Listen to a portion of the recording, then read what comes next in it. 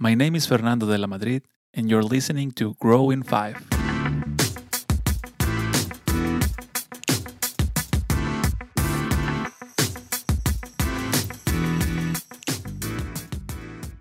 My goal on this podcast is to help motivated people like you grow and become better than you were yesterday.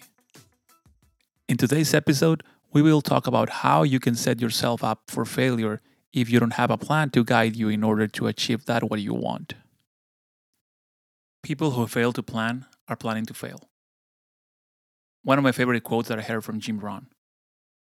Going through life without a plan is like jumping in a car and just trying to drive because you have to drive. You don't know where you're going, you're just going. Suddenly, you run out of gas, and chances are you ended up in a place you don't want to be. On the other hand, you can also jump into the same car, but this time you set the GPS to your dream location. Now you're driving with direction, and you can be certain that you will get to the place that you want to be. Which scenario seems better? I think we all know the answer to that. Having a plan to achieve what you want seems very simple, and yet we fail to act on it. Don't put such an important thing like your future in the hands of hope and chance.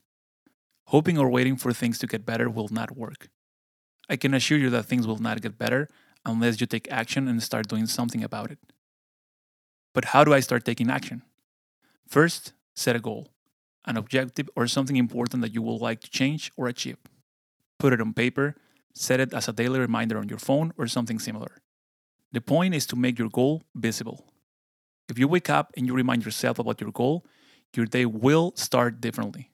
Your mind will start with a new program, a different program that is working towards achieving this goal. But how do I start taking action? Personally, I read my goals out loud as part of my morning routine. When I do this, I get an ongoing itch all day of trying to do work on things that will help me reach my goals. Remember, your goals affect your day and life. They will shape your attitude. The same is true if you have bad goals or no goals at all. Second, start small. If you're trying to do something that you have never done before, chances are that it can be very challenging at the beginning, which makes a lot of people quit. Break down your goal into the smallest possible version.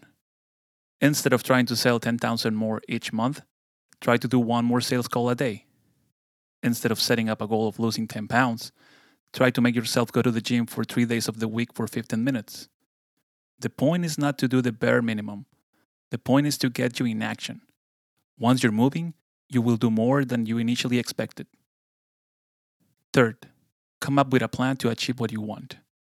Be specific. Outline the where and when in order to start building the new behaviors that you want. If you want to read more, a plan could be, I will read 2 pages after I brush my teeth, then I will sit in my living room when it's early and quiet. Don't expect different results if you keep doing the same things every day. Time will definitely pass and things will remain the same. You will end up where you don't want to be, living the life that you don't want to live. Thank you very much for listening to this episode. Be better than yesterday and keep growing.